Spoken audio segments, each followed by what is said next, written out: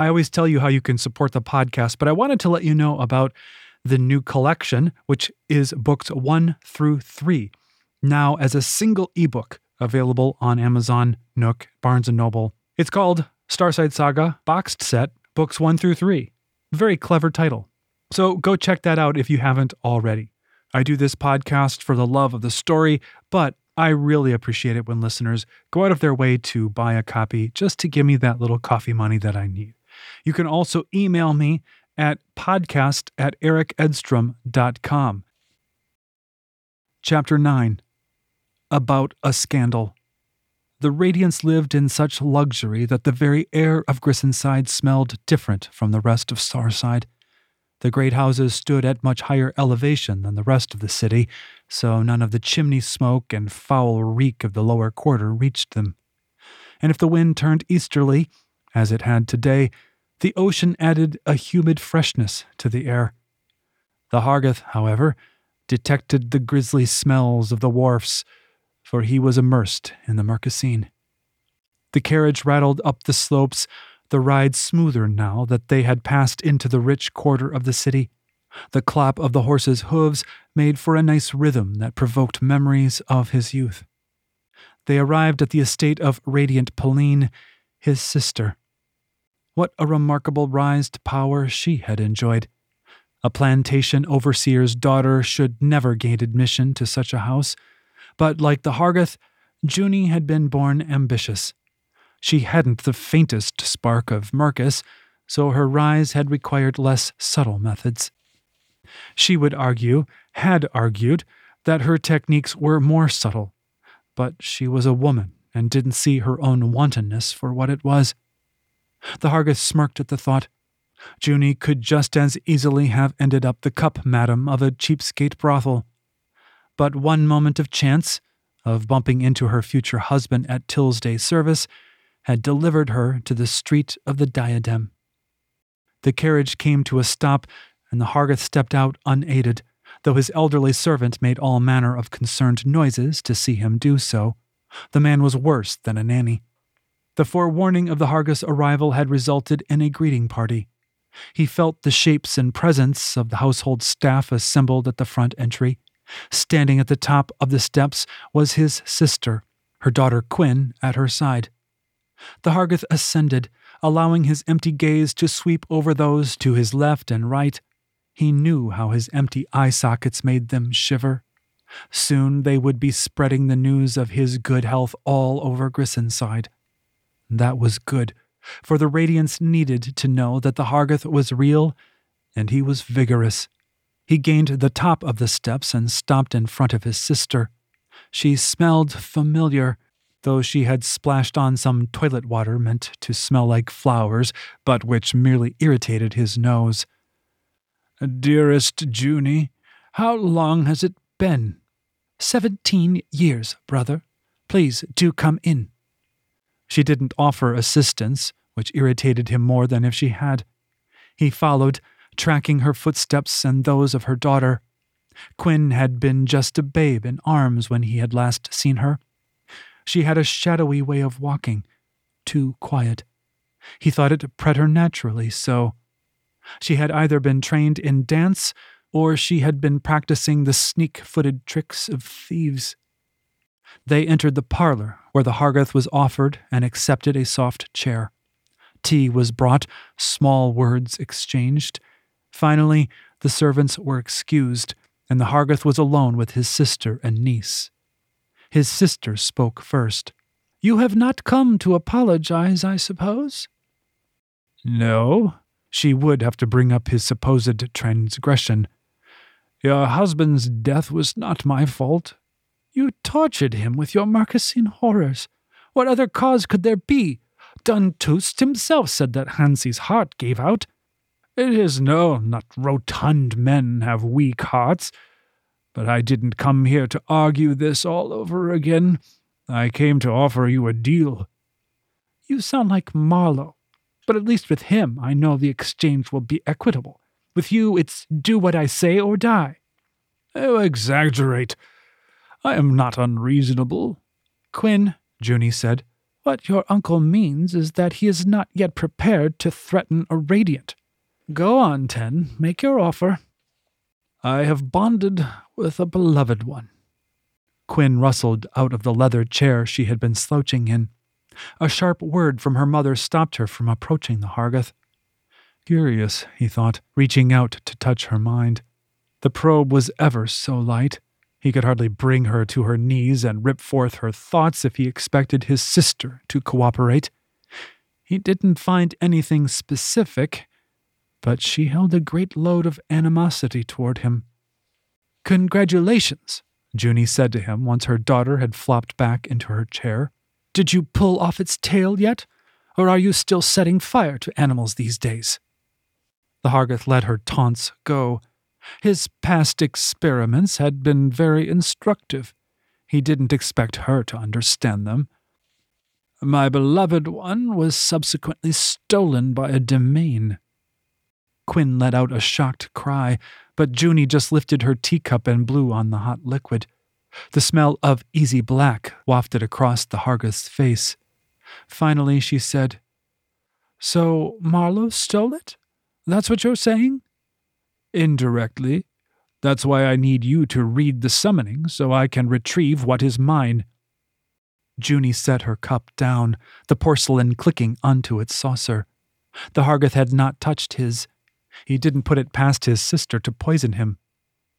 The outright refusal he expected did not come right away. He saw that as a good sign. Why ask me at all, she said. Why not use your will shift to compel me?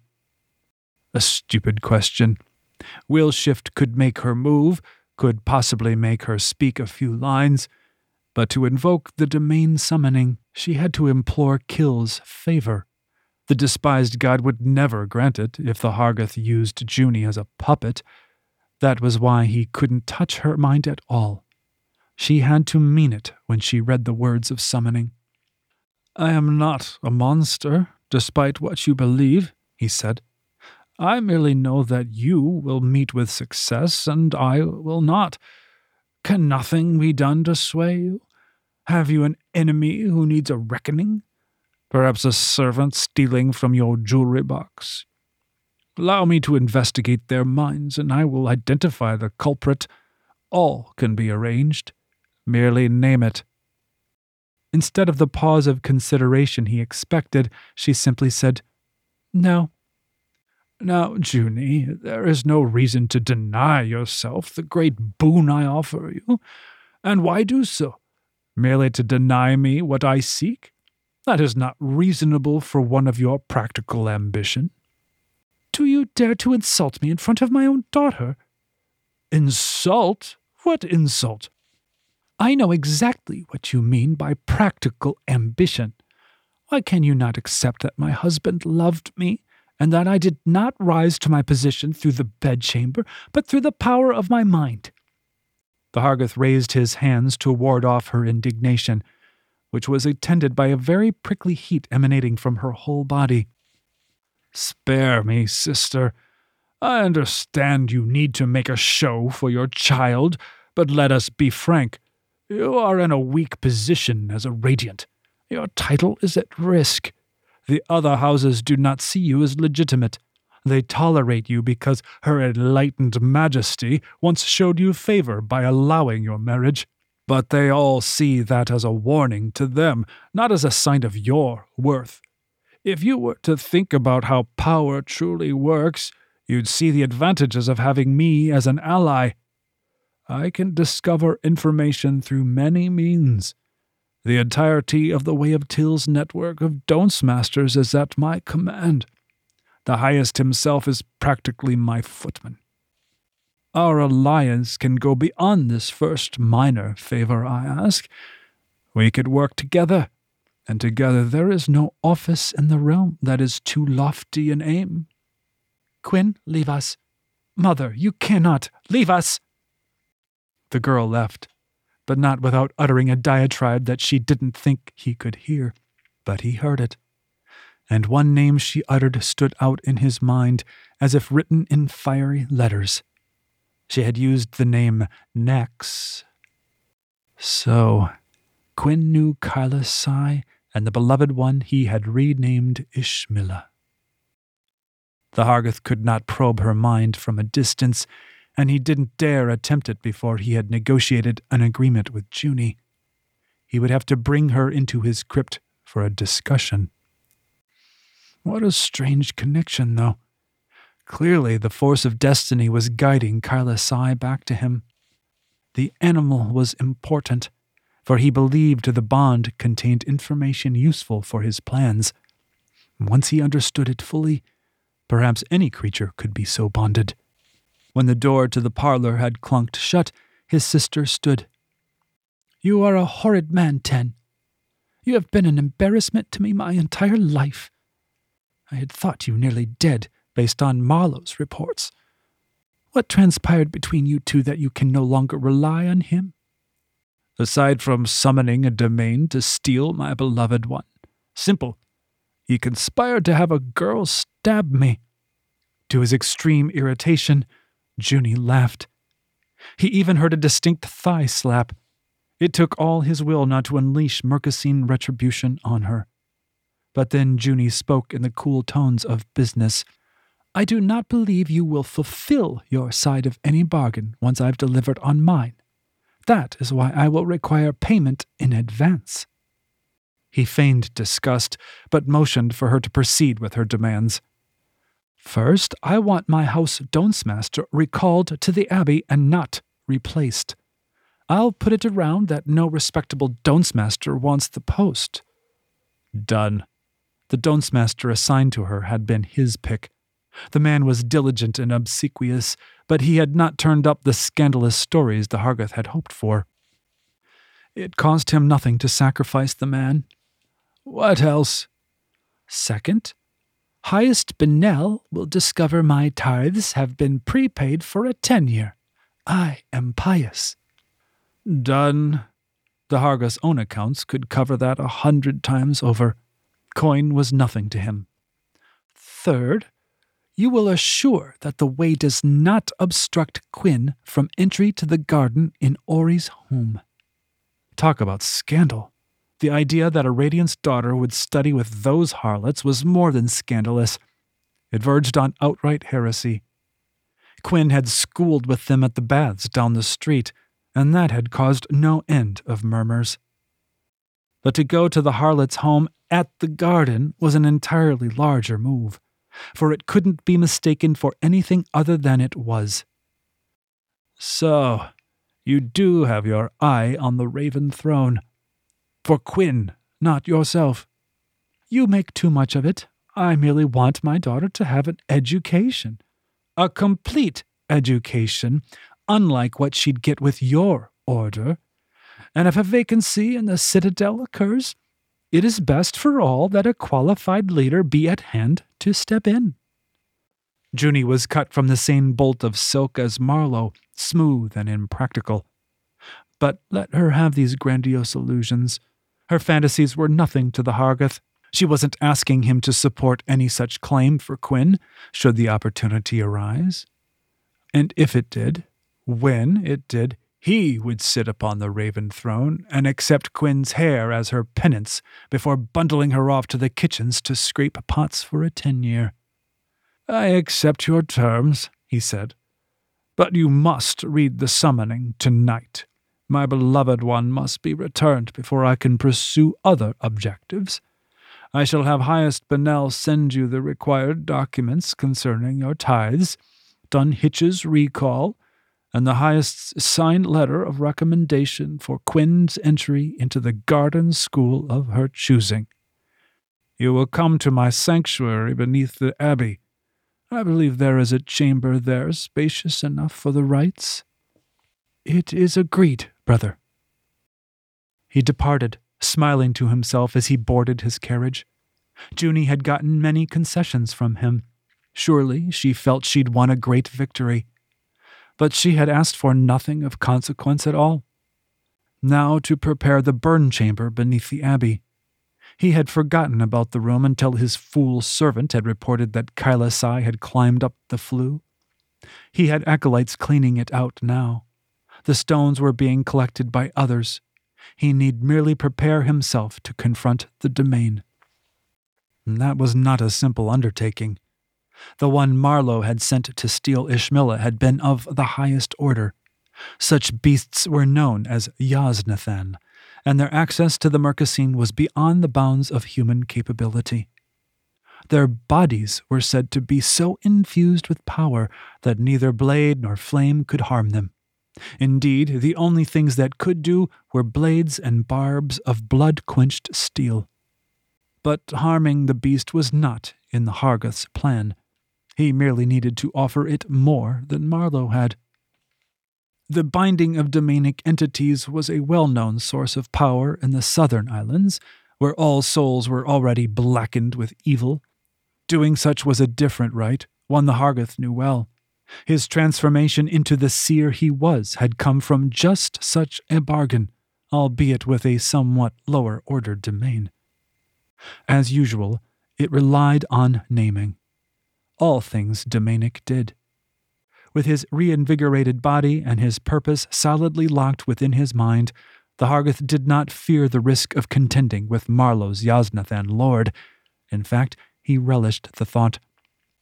Perhaps it would come to serve him even more loyally than the sycophants he currently suffered to live. Perhaps this domain would become the first of many. The carriage wound down the switchbacks of the Street of the Diadem, rocking gently as the driver steered the horse around the slower traffic. The Hargoth settled into the subtle world of the Mercasine, feeling the contours of his own mind and then reaching out. Perhaps Kyla Sai was about, perhaps Marlowe. The faint sparks within the baths of Ori drifted past him. He noted the voluptuary was in a similar state of meditation. She was much too distant for him to attempt any touch, and she was much too well trained for him to risk such a stunt. The others were sensuals of lower ability. He had nothing but disdain for them. He considered brushing their minds with terror, but decided against it. Even one of weak ability might have enough experience to detect that it was he who interfered with their thoughts. He was not yet prepared for open warfare with the other ways. Besides, a more interesting spark was drawing his attention. It moved down slope, nearing the lowest reaches of Starside. He recognized it immediately, for he knew the mind intimately. He knew every one of the lad's pathetic secrets. Henley. Interesting that the voluptuary had let the boy leave her control. She had made a practice of giving ones of great potential leave to come and go as they pleased. She was a wily old biddy, but he could not comprehend what game she was playing by doing so. "Sir, we have arrived." His elderly servant was touching his shoulder. The Hargoth realized that the carriage had stopped. "The lad Henley is on Lower Starside, near to the divide. Send Dun Curl and a man or two of the watch to seek him out.